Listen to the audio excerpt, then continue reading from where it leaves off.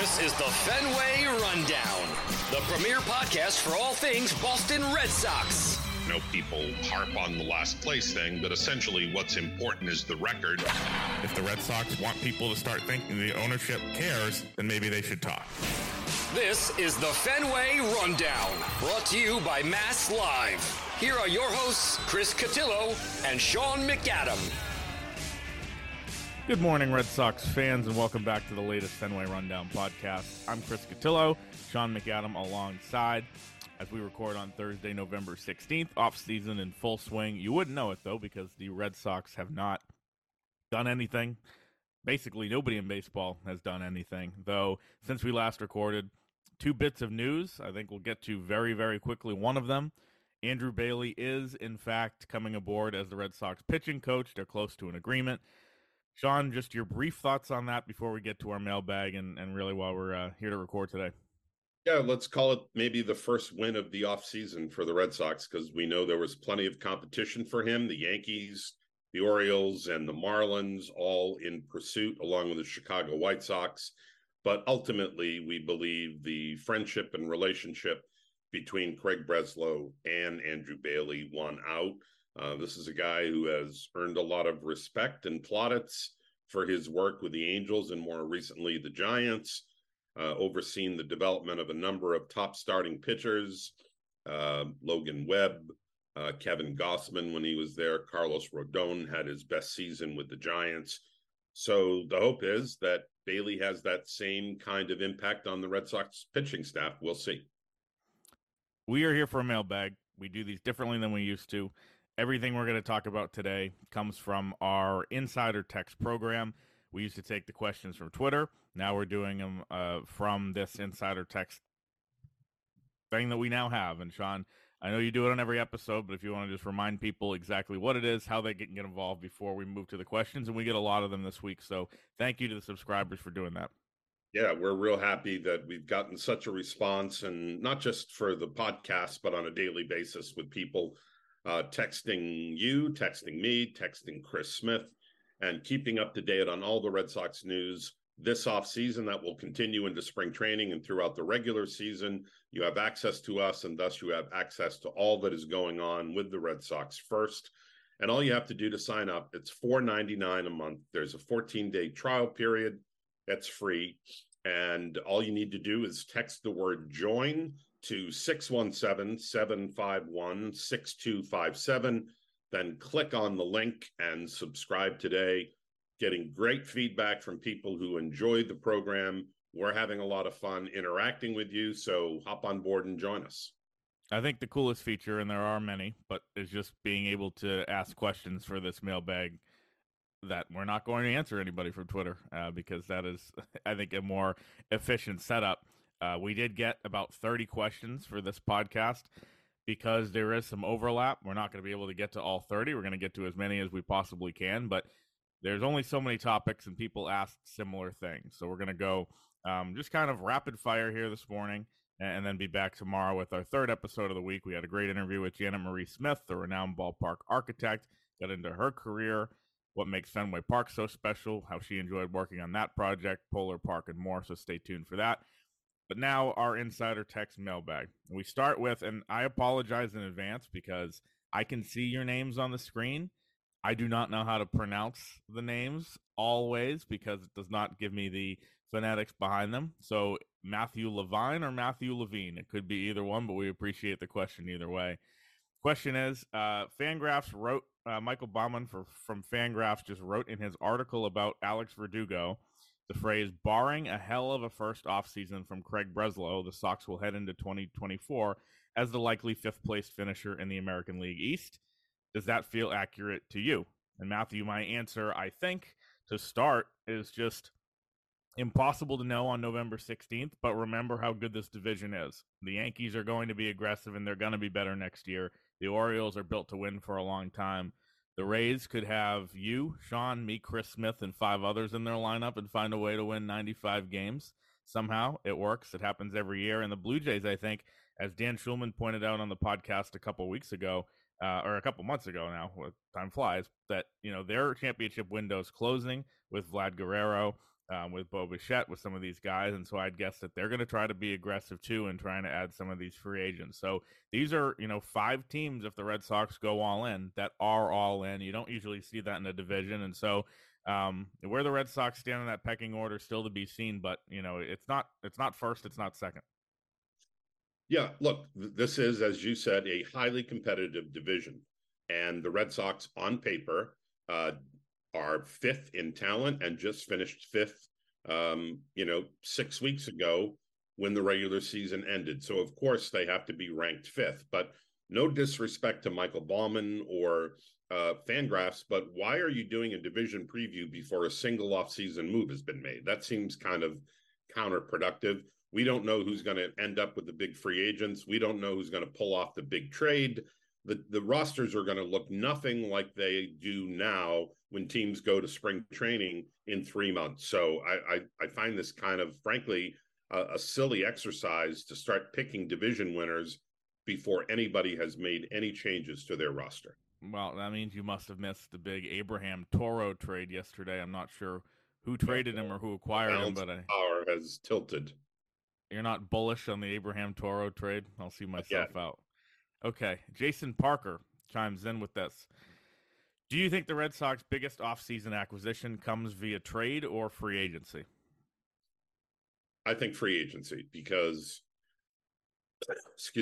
we know that they are in search of starting pitching, elite starting pitching, and this is one of those years where there are a number of quality free agent starters that fit that profile.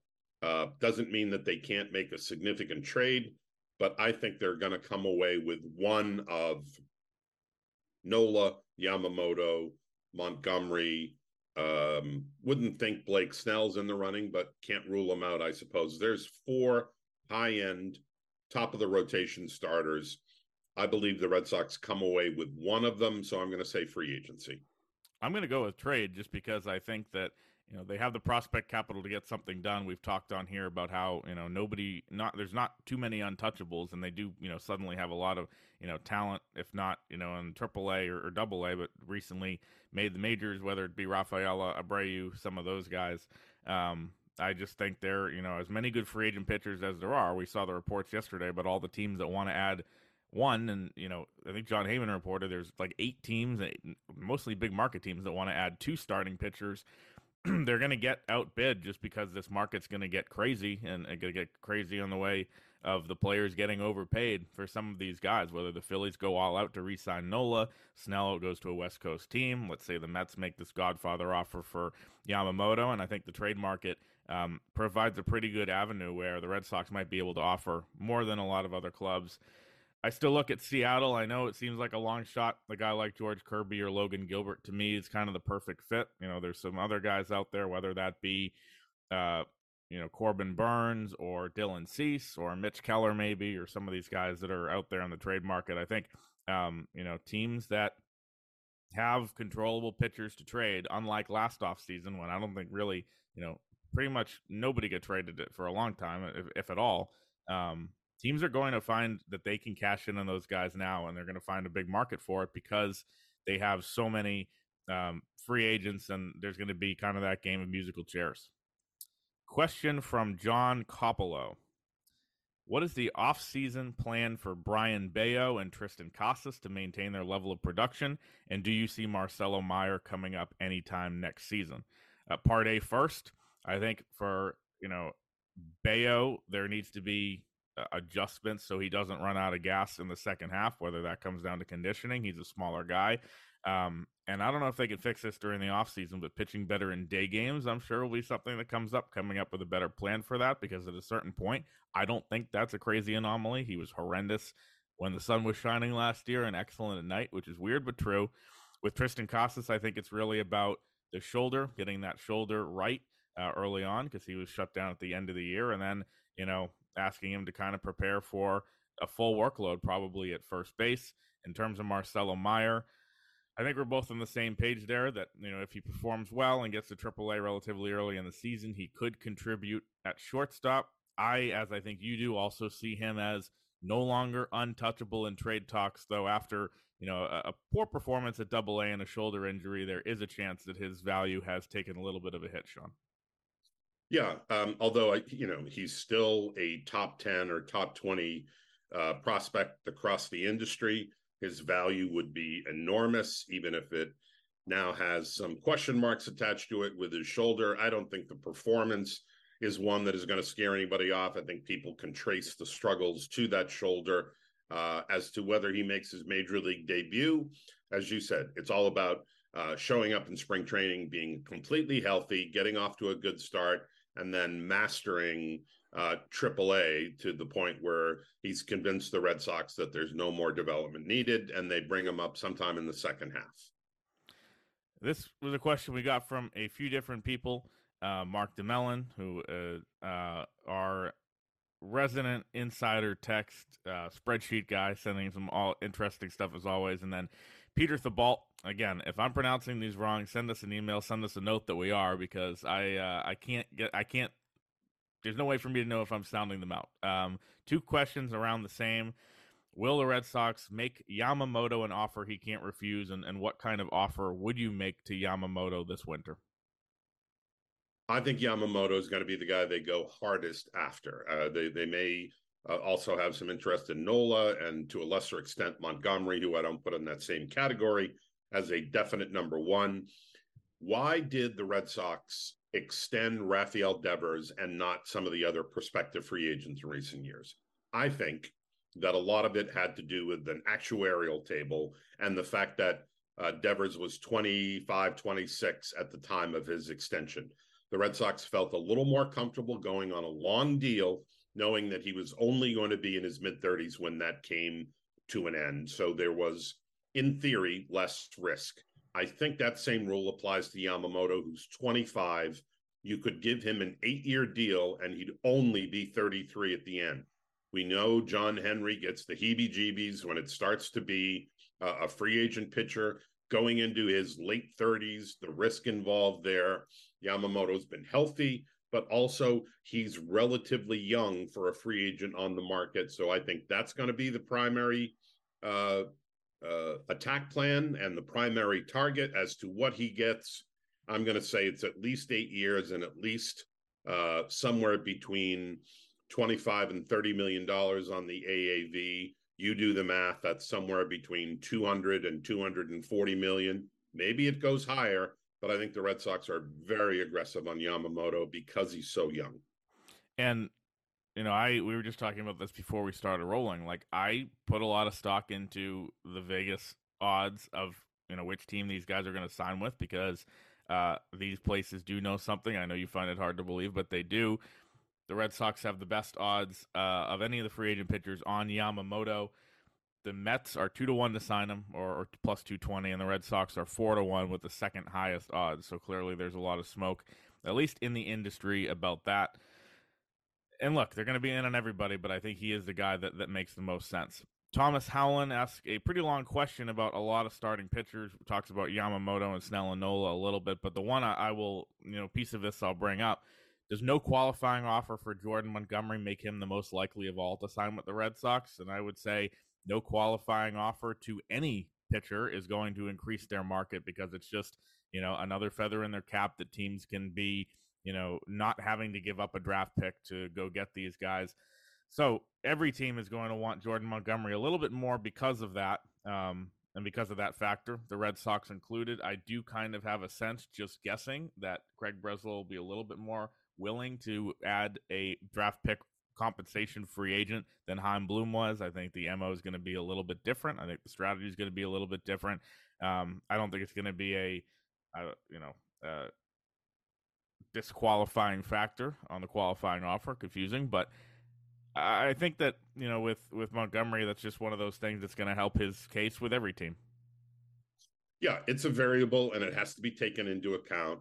The Red Sox are desperate enough for frontline pitching that I don't think it's going to stand in the way of them signing somebody like Nola if they identify him as a top target.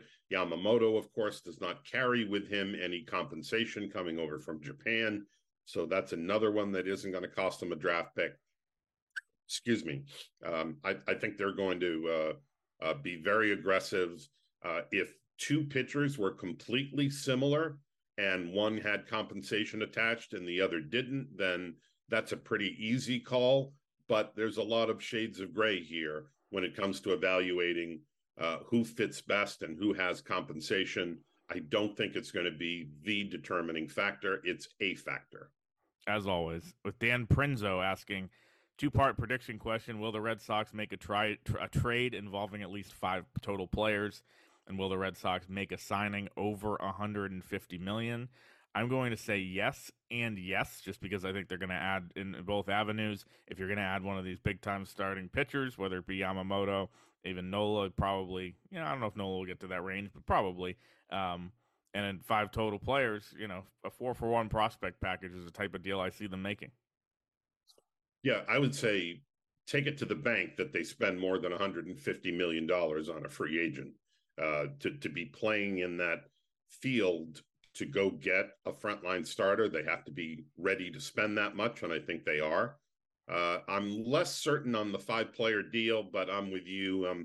If I have to choose, I say yes, because it's easy to make a 3-for-2 or a 4-for-1 when you're packaging a number of prospects, maybe a guy off the major league roster too, to go get that, maybe the frontline starter that you couldn't get in free agency, or a second starting pitcher for your rotation. So definitely more than 150, and probably a 5-player deal.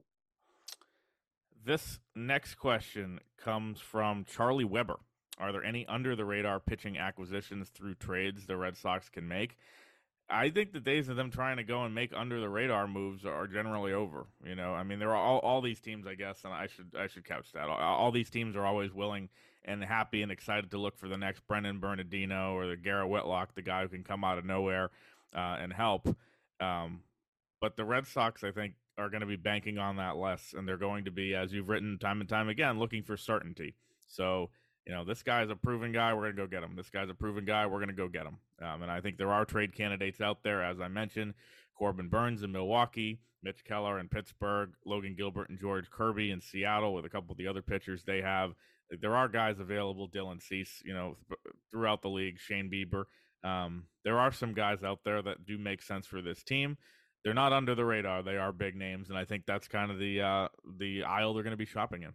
Yeah, I think they have their under the radar starters already in house. Whether you regard Tanner Houck and Garrett Whitlock as those type of pitchers, or even Nick Pivetta, if they go out and sign 2 or acquire 2 significant starters to go with Chris Sale and Brian Bayo, and then maybe Cutter Crawford as the 5th guy, there's a decent depth here and other options in the organization and on the 40-man roster that can step in when there's injuries or underperformance. So I agree with you. I think they're going to be focused more on high-end guys than back-end or depth starters.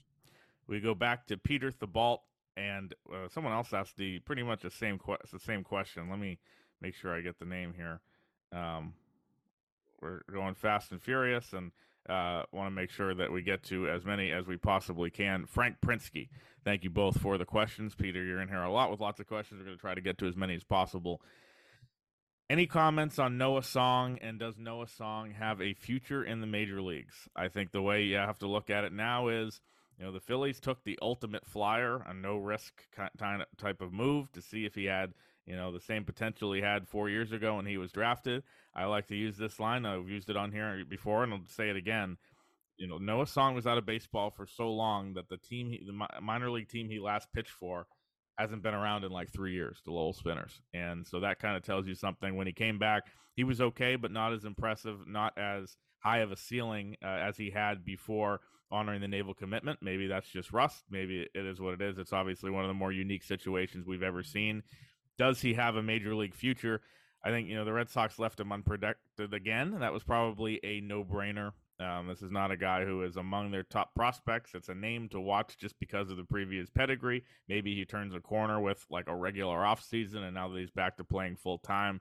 But this is not a guy you can count on to be one of your top pitching prospects anymore. A complete wild card in every sense of the term, and not a guy that's probably going to get picked in the Rule 5 because the the mystery's gone, the mystique is gone. People know now what he is and what he's like after the layoff. And again, with no disrespect to him, because the reason for the layoff was among the most honorable you could possibly have. It wasn't the same ceiling that he had 4 years ago, and he was drafted. Yeah, to me, I see no chance of him being selected in the Rule 5 again.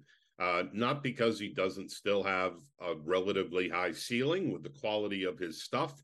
That's probably still the case.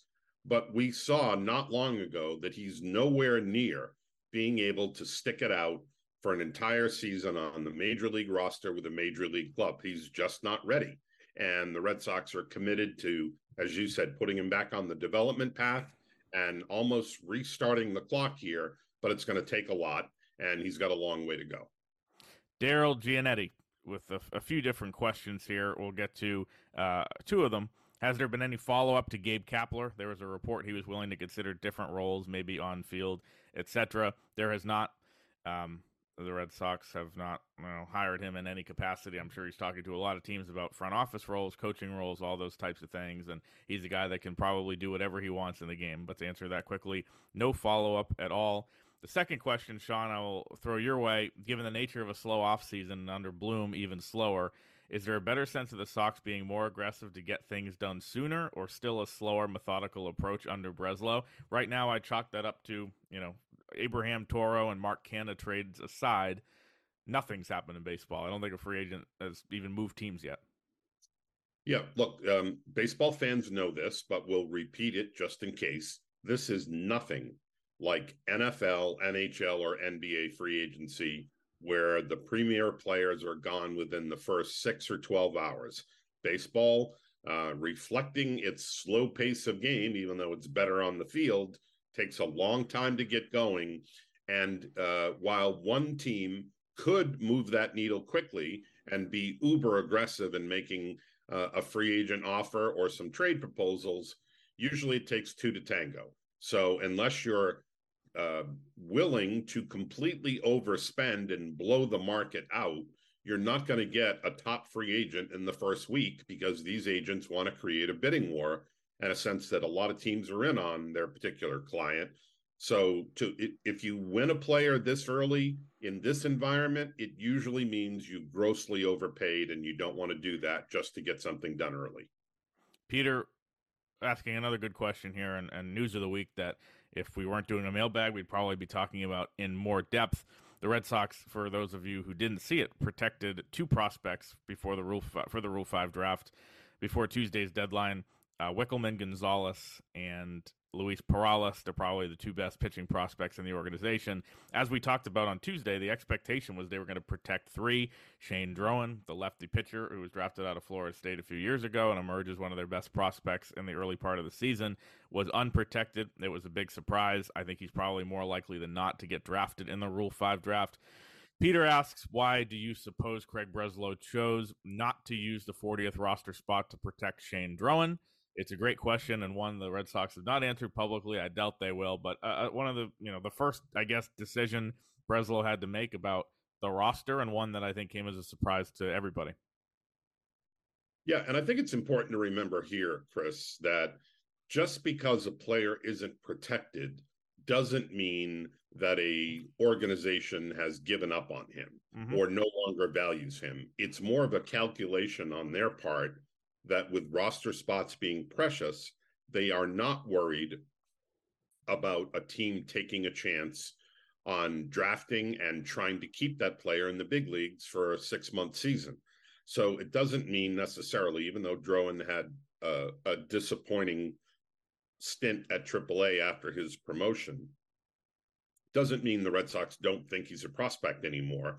It's that based on that performance, they don't think that there are going to be other organizations who look at that and say, yeah, we think we can hide this guy on a major league roster for 162 games. They may like him too, but the realization is that he's not ready to compete at the big league level. This comes from Joe Hrenko. Appreciate the question, as we do from everybody. A lot of talk about who the team should get, but which free agents do you feel the team should avoid? To me, names like Sonny Gray and Eduardo Rodriguez jump out. I agree with those two names completely. Sonny Gray is a guy who is older than the rest of the free agents. He's way older than you'd think. I guess he's been around for a while, so maybe not. Shouldn't be that surprising. But 34, 35, he's a guy that the way he pitched in New York, the way he reacted, the whole thing, and the way it went so sour in a big market, to me would scare the Red Sox off and probably will. Eduardo Rodriguez, Sean, you've been covering this team a long time. With no disrespect to the guy who had a really good year and, is by all accounts a nice guy. Can you remember, and Jacoby Ellsbury might be the answer to this a little bit before my time on the beat, a free agent that the Red Sox were less broken up about seeing walk out the door ever than Eduardo Rodriguez? Yeah, I mean, we have to point out that the administration has changed, and this is not the same people or the same person making the ultimate decision here. I just think that, to use a phrase that manager Alex Cora likes to use a lot, been there, done that. Erod was here. He was a decent number 2, maybe number 3 starter for a while, but always inconsistent, some difficulty staying healthy. Would he be an upgrade over some of the people they have on the major league roster now? Yes. Is he worth that kind of investment? Hoping to, rekindle something here. I think that ship has kind of sailed, and there are other options out there for him. Would you throw Blake Snell into that group too, based on the trouble staying on the mound? Yeah, I mean, obviously Snell has now won Cy Young awards in both leagues, and he had a terrific season. I mean, from June on, this guy was like Bob Gibson 1968. The numbers were ridiculous, with an ERA of about 1.5. He had something like 20 starts where he allowed, either no or 1 run.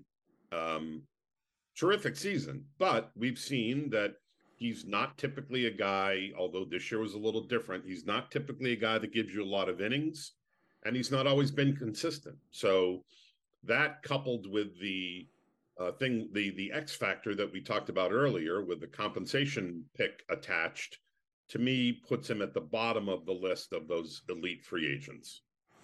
2 questions on Masataka Yoshida. And this is a guy that not much talk about during the offseason because, there's not much to talk about. He just finished 6th in the Rookie of the Year voting and is going to be a piece of this team moving forward. From Peter Thibault, will Yoshida be better adapted to a Major League Baseball schedule in his sophomore year, or will Cora need to put him on a regular rest cycle?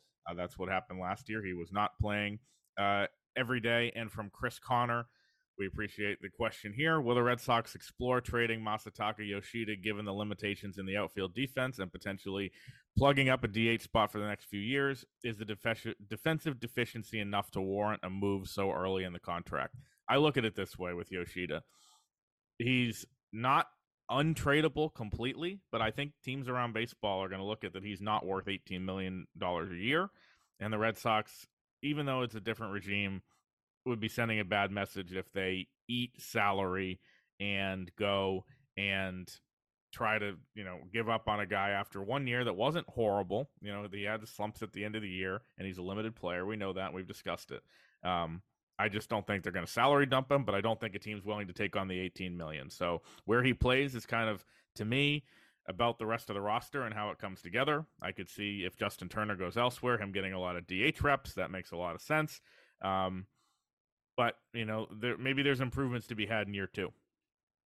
Yeah, I mean, to me, they've got to unlock more there. Even if you start with the limitations that he has as a defender and a base runner, he's got to be available more. And there were too many times where he wore down and needed time because, they just had a West Coast trip and he's not used to that. Well, you know what? There have been other Japanese players who've come over to make that adjustment, and I realize it's not an easy one. Hideki Matsui missed like 5 games in his first 4 years. He was unbelievably durable, and he was a lot bigger, had a much bigger body that had to be maintained than does Yoshida. So whatever he does this offseason, it had better lead to more durability and stamina so that he can be on the field, however limited he may be in the outfield, and provide something offensively for the money. Peter, 2 more questions related to the outfield. Who's the starting outfield on opening day, which is a great question. And also, who's the center fielder of the future, Ceddanne Rafaela or Jarren Duran? I'm going to say Rafaela because I think his ceiling is higher as a defender. I think Duran, for all his speed, is still an average outfielder. That doesn't mean he doesn't have a role here. I think he could end up getting a lot of time in left field if Yoshida DHs, but Rafaela is clearly the better athlete, or at least the better outfielder.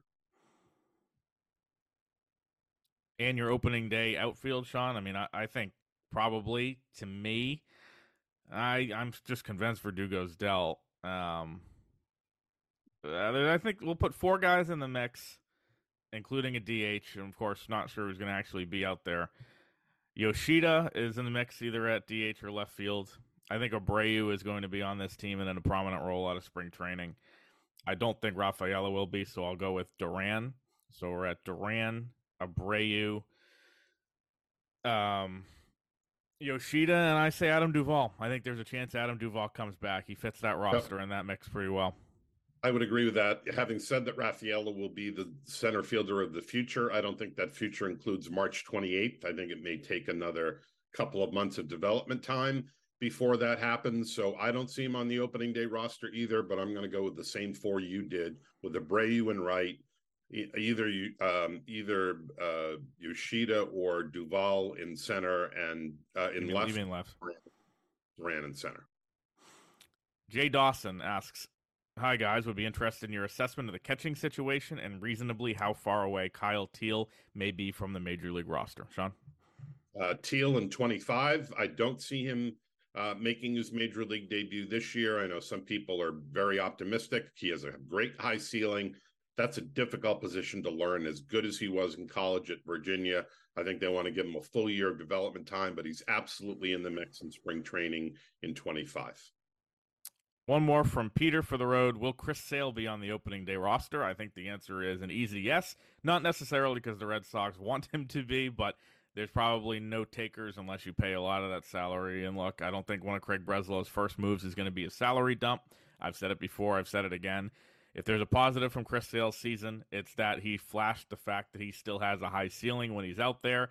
You can't pencil him in for every start, but he's going to give you competitive innings when he is out there, unless, of course, he's facing the Orioles, apparently. But, yes, he'll be on the opening day roster, and Alex Cora has said he's going to be their opening day starter.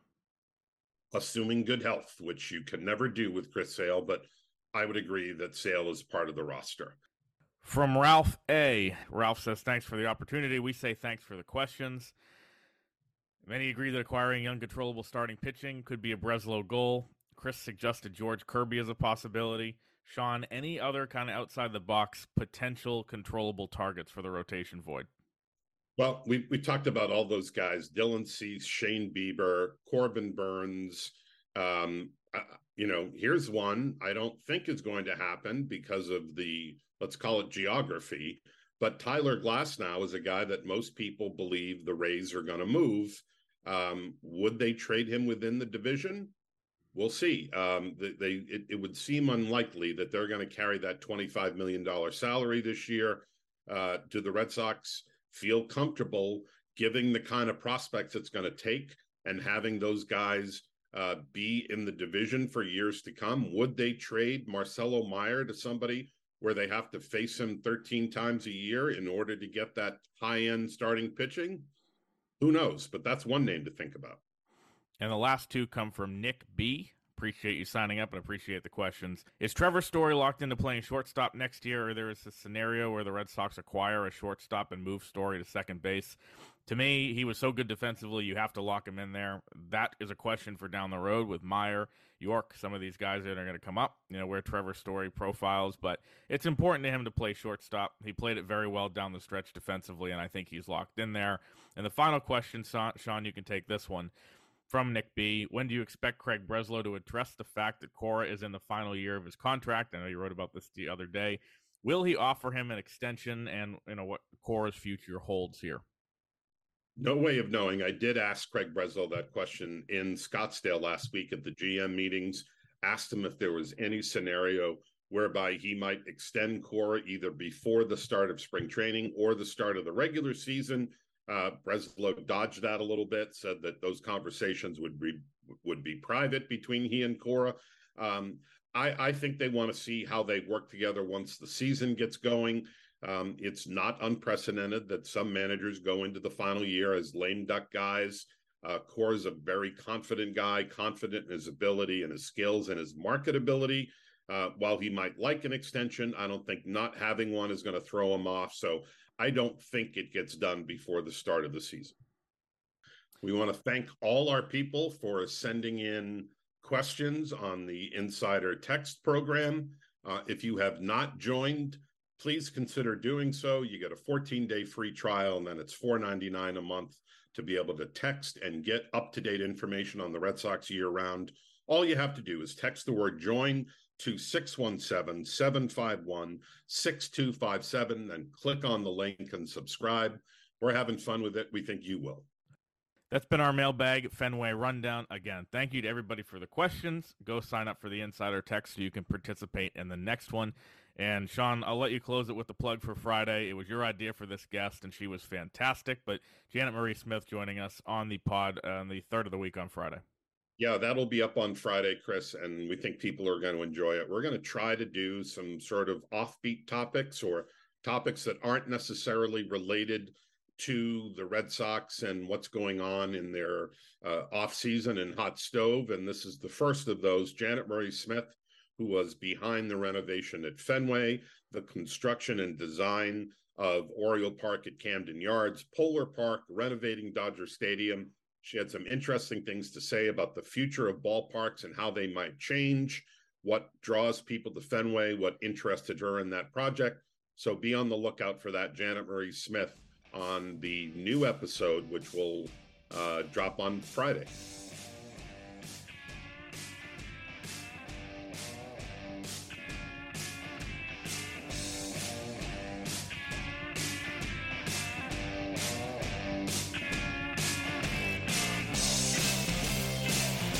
This has been the Fenway Rundown, brought to you by Mass Live.